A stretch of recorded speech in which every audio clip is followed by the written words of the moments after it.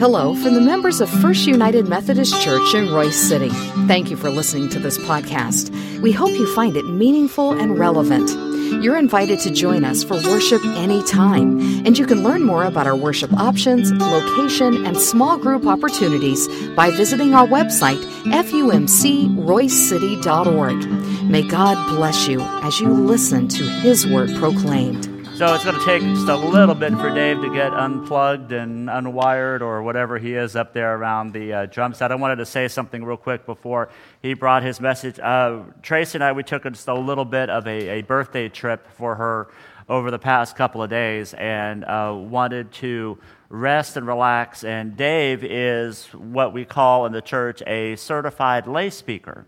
And that means that he has gone through a whole bunch of classes and has studied a lot, but he also has had special ministry opportunities here in our church. Most of us know that over the past several years, how many years have you been? 18 years, he has helped out a lot in our youth ministry. And he's also done a lot of different things, technology things that we are just so amazed. Actually, he was even helping this morning with technology stuff. That way we were up and running for the service today. But unfortunately, Dave is getting ready to leave us. He is moving to South Carolina to be closer to family. And it's a bittersweet moment because we know getting closer to family is always a good thing. But we know that we will miss the gifts and graces that Dave has so brought to our church, and knows that wherever he gets plugged in South Carolina, he will share those exact same gifts and graces. I wanted to tell a story on Dave real quick. When I was appointed to Royse City First United Methodist Church, Trace and I, we came here and we met with SPRC. And then that was on a Saturday. And I believe that very next Monday, I was still at my previous appointment, and I was working in my office. And this big, bald-headed guy with a goatee and mustache pops his head into the door of my office and introduced himself. And it was Dave.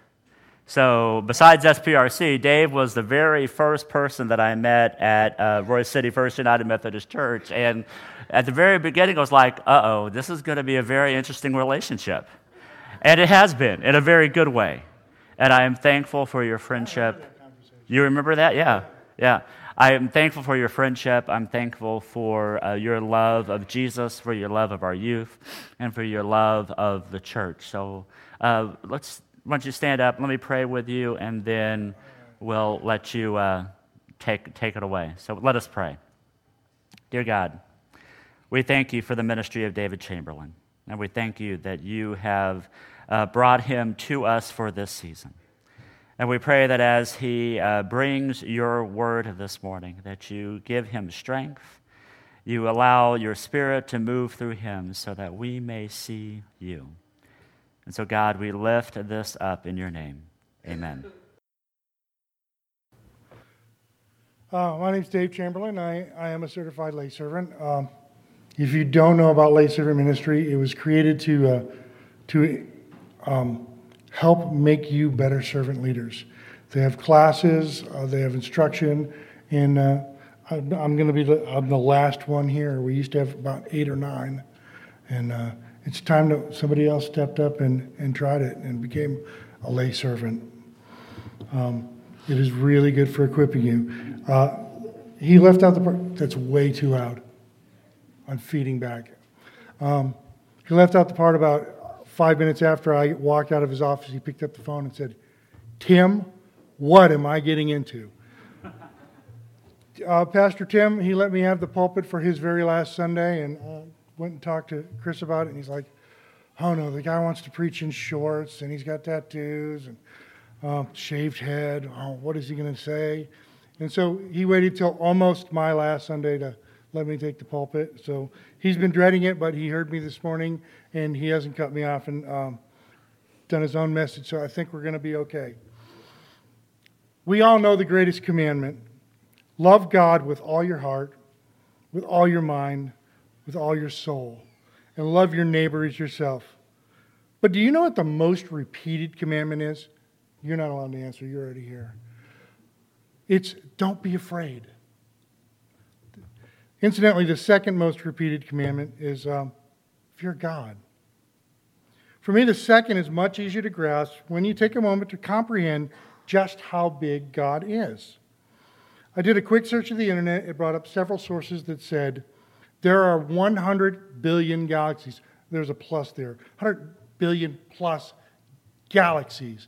Not 100 billion stars. 100 billion galaxies. And with a single word, God created all of them.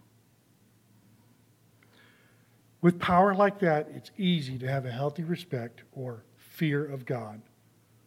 So why do we need to be reminded to be not afraid? Well, we seem to get really easily distracted. We forget who's on our side, and we're afraid of a lot of things. I did a Google search for fears, and the top 10 phobias in America are: number 10, needles; 9, storms; 8, big dogs; 7, snakes, Angela; 6, bugs, most of you; 5, closed spaces; 4, flying; number 3, falling; number 2, open spaces. And it used to be public speaking was number 1, but now they say social phobias, which has its own top 10 list. So the top 10 social phobias are: number 10, death; number 9, meeting new people or being rejected; number 8, meeting authority figures; number 7, physical pain; number 6, failure; number 5, humiliation; 4, people are afraid to fall in love. Now, what used to be number 1 is now number 2, public speaking, and the number 1 social phobia is the unknown. Our scripture today is 2 Corinthians 6, 1 through 13. Follow along in your own Bible, or the words should be up on the screen. Since we work together with him, we are also begging you not to receive the grace of God in vain. He says, I listened to you at the right time. I helped you on your day of salvation. Look, now is the right time. Look, now is the day of salvation. We don't give anyone a reason to be offended about anything, so our ministry won't be criticized. Instead, we commend ourselves as ministers of God in every way. We did this with great endurance through problems, disasters, stressful situations. We went through beatings, imprisonments, and riots. We experienced hard work, sleepless nights, and hunger. We displayed purity, knowledge, patience, and generosity. We served with the Holy Spirit genuine love, telling the truth in God's power. We carried weapons of righteousness in our right hand and our left. We treated with honor and dishonor, with verbal abuse and evaluation. We were seen as both fake and real, as unknown and well-known, as dying and look, we are still alive. We were seen as punished and not killed, as though pain was always happy, as poor but making rich, as having nothing but owning everything.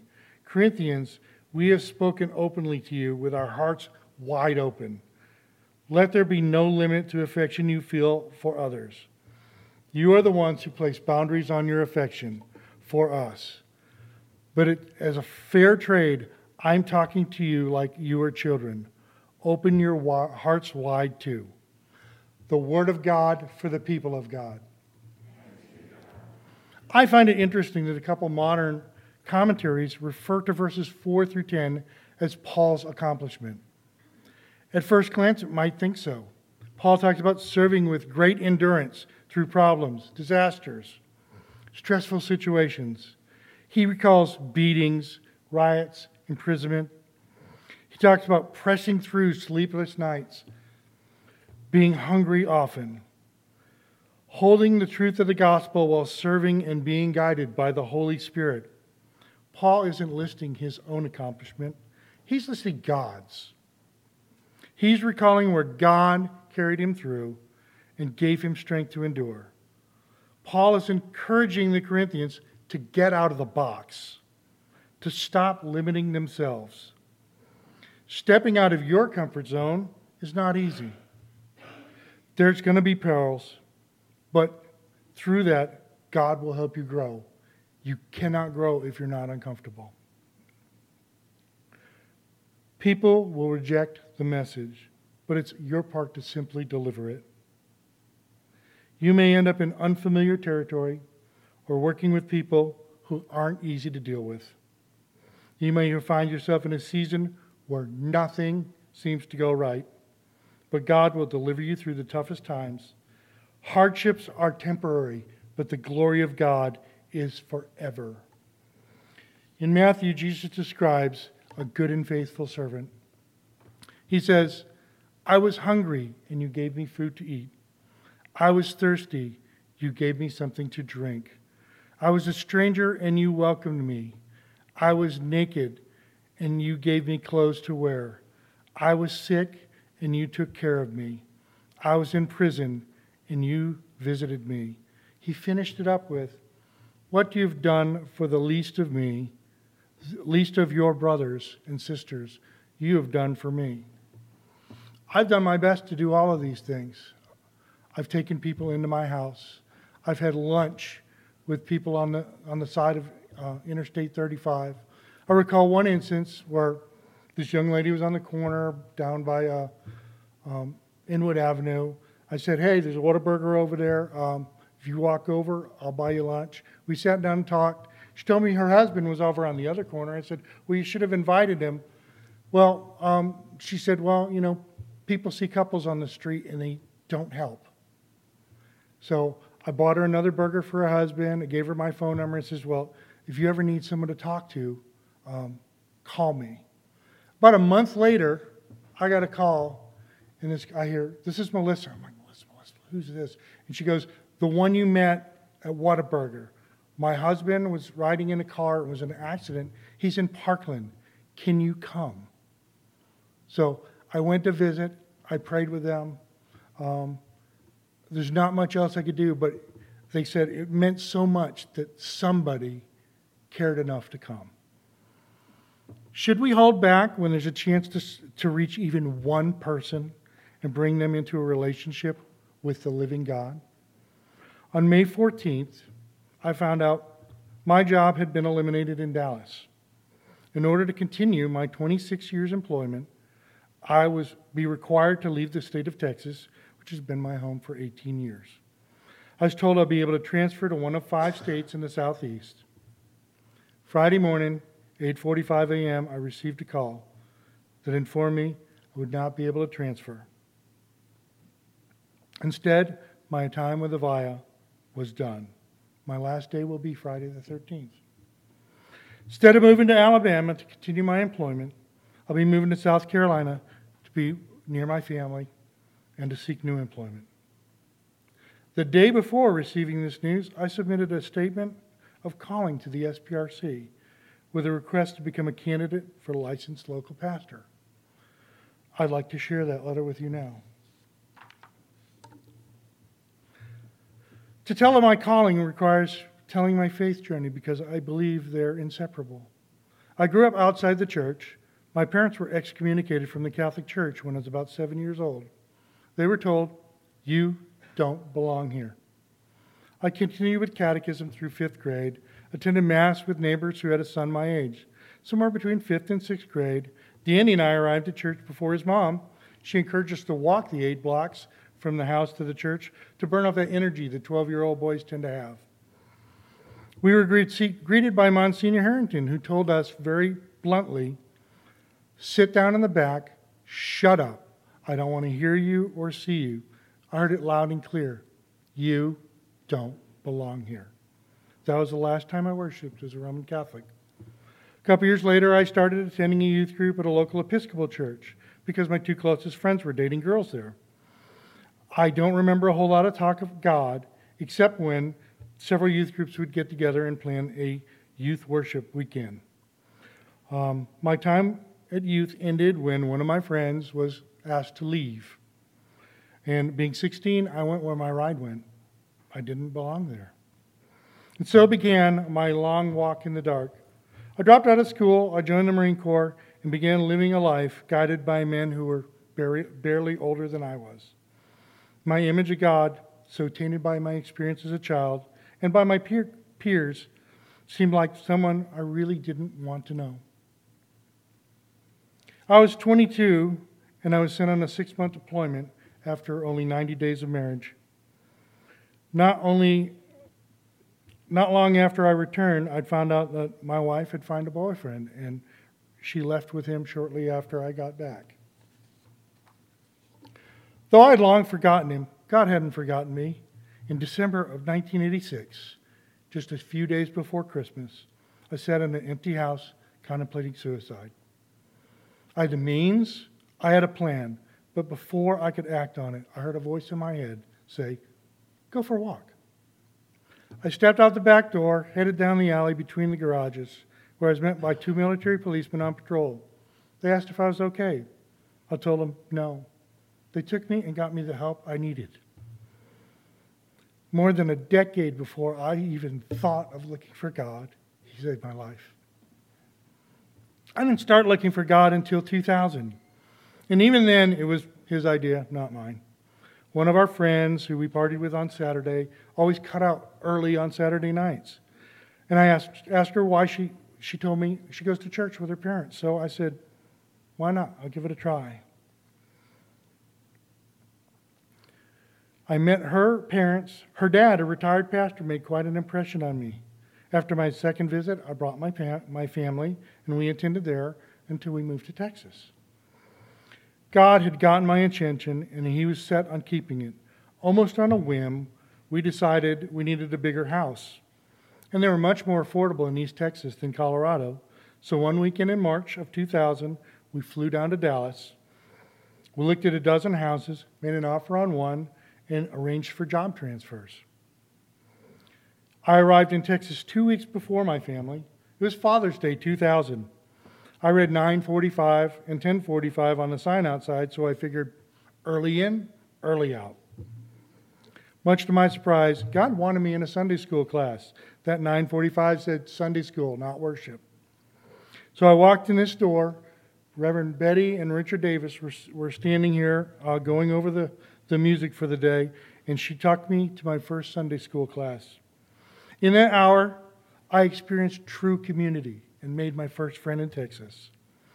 The same morning during worship, Shannon Newsom stood up and announced VBS would be starting that evening, and they needed more volunteers. Well, several people were quite surprised when this guy showed up. I thought they would give me a mop or broom or let me work in the kitchen, but instead, someone set me up with water, cornstarch, and a group of boys just out of second grade. To this day, I do not understand what non-Newtonian fluids have to do with Jesus, but I do know those boys had a lot of fun. And one of those boys just graduated from Dallas Theological Seminary with his master's in divinity. As I continued to learn, my faith grew. Serving continued to became a natural part of my life. First, I took Disciple One, then I led the same class. I discovered I often learn more by preparing the lesson than I do by attending one. So for most of the last 15 years, I've either led a Sunday school class or a midweek study. In exploring my call to ministry, I've served on almost every committee in the church. I've chaired the trustees and the church council. I developed a passion for discipling youth and have been active in youth ministry since 2002. I served as interim youth minister here twice.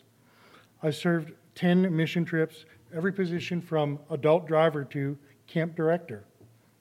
I served in the Dallas Chrysalis community as table leader, assistant lay director, steering committee member, and board member. I'm a certified lay servant. I have in the North Texas Conference, have been for about a decade, but I'm called to do more. I first approached candidacy with Keith Barbie, who unfortunately was more concerned about his exit strategy than my entry. I approached again with Steve Richardson, and we were going through a workbook when his career was abruptly cut short. I've now come to a time and place in my life where I have less burden of family, and I'm called to do more. I feel I have a pastor and a congregation that will support me in this process. That's my letter. And God answered. He says, you want to get out of the box? I'm going to move you. A little further than I expected, but I think God has something big in store for me. Much like Paul, God found me before I realized I was lost. Also like Paul, God allowed hardship in my life so I could grow in my faith and learn to depend on Him. Finally, like Paul, God has carried me through the storms of life so I could serve Him with passion and joy. The God of creation, who created 100 billion galaxies with a single word, yet took 9 months to handcraft each one of us, put on human flesh, died on a cross, and rose again to invite us into a personal relationship with Him. I've accepted. Jesus chose surrender, so will I. He gave us life. He gave His life to love you, so will I. Where the wind goes, He sends it, so will I. Where He leads me, I will follow, and I will not fear. There's this band called King and Country I've become quite fond of, and here are some of their lyrics that I think are inspirational words for all of us. Run wild, to risk everything, to hold nothing back, to lay it on the line. Your reputation, your success, your comfort. That's the moment when fear is overcome by faith. Live free. It's not liberty to do whatever you want, whenever you want, wherever you want, but rather it's living in accordance with the author of humanity and finding freedom in connecting with the Creator who conceived you. Let light flood into your eyes for the first time. Feel the blood coursing through your veins, finding the truest version of yourself by knowing the one who knows you better than you know yourself. Love strong because you were first loved. Because without love, we all perish. Because earth and stars will pass away. But love will remain. Thank you.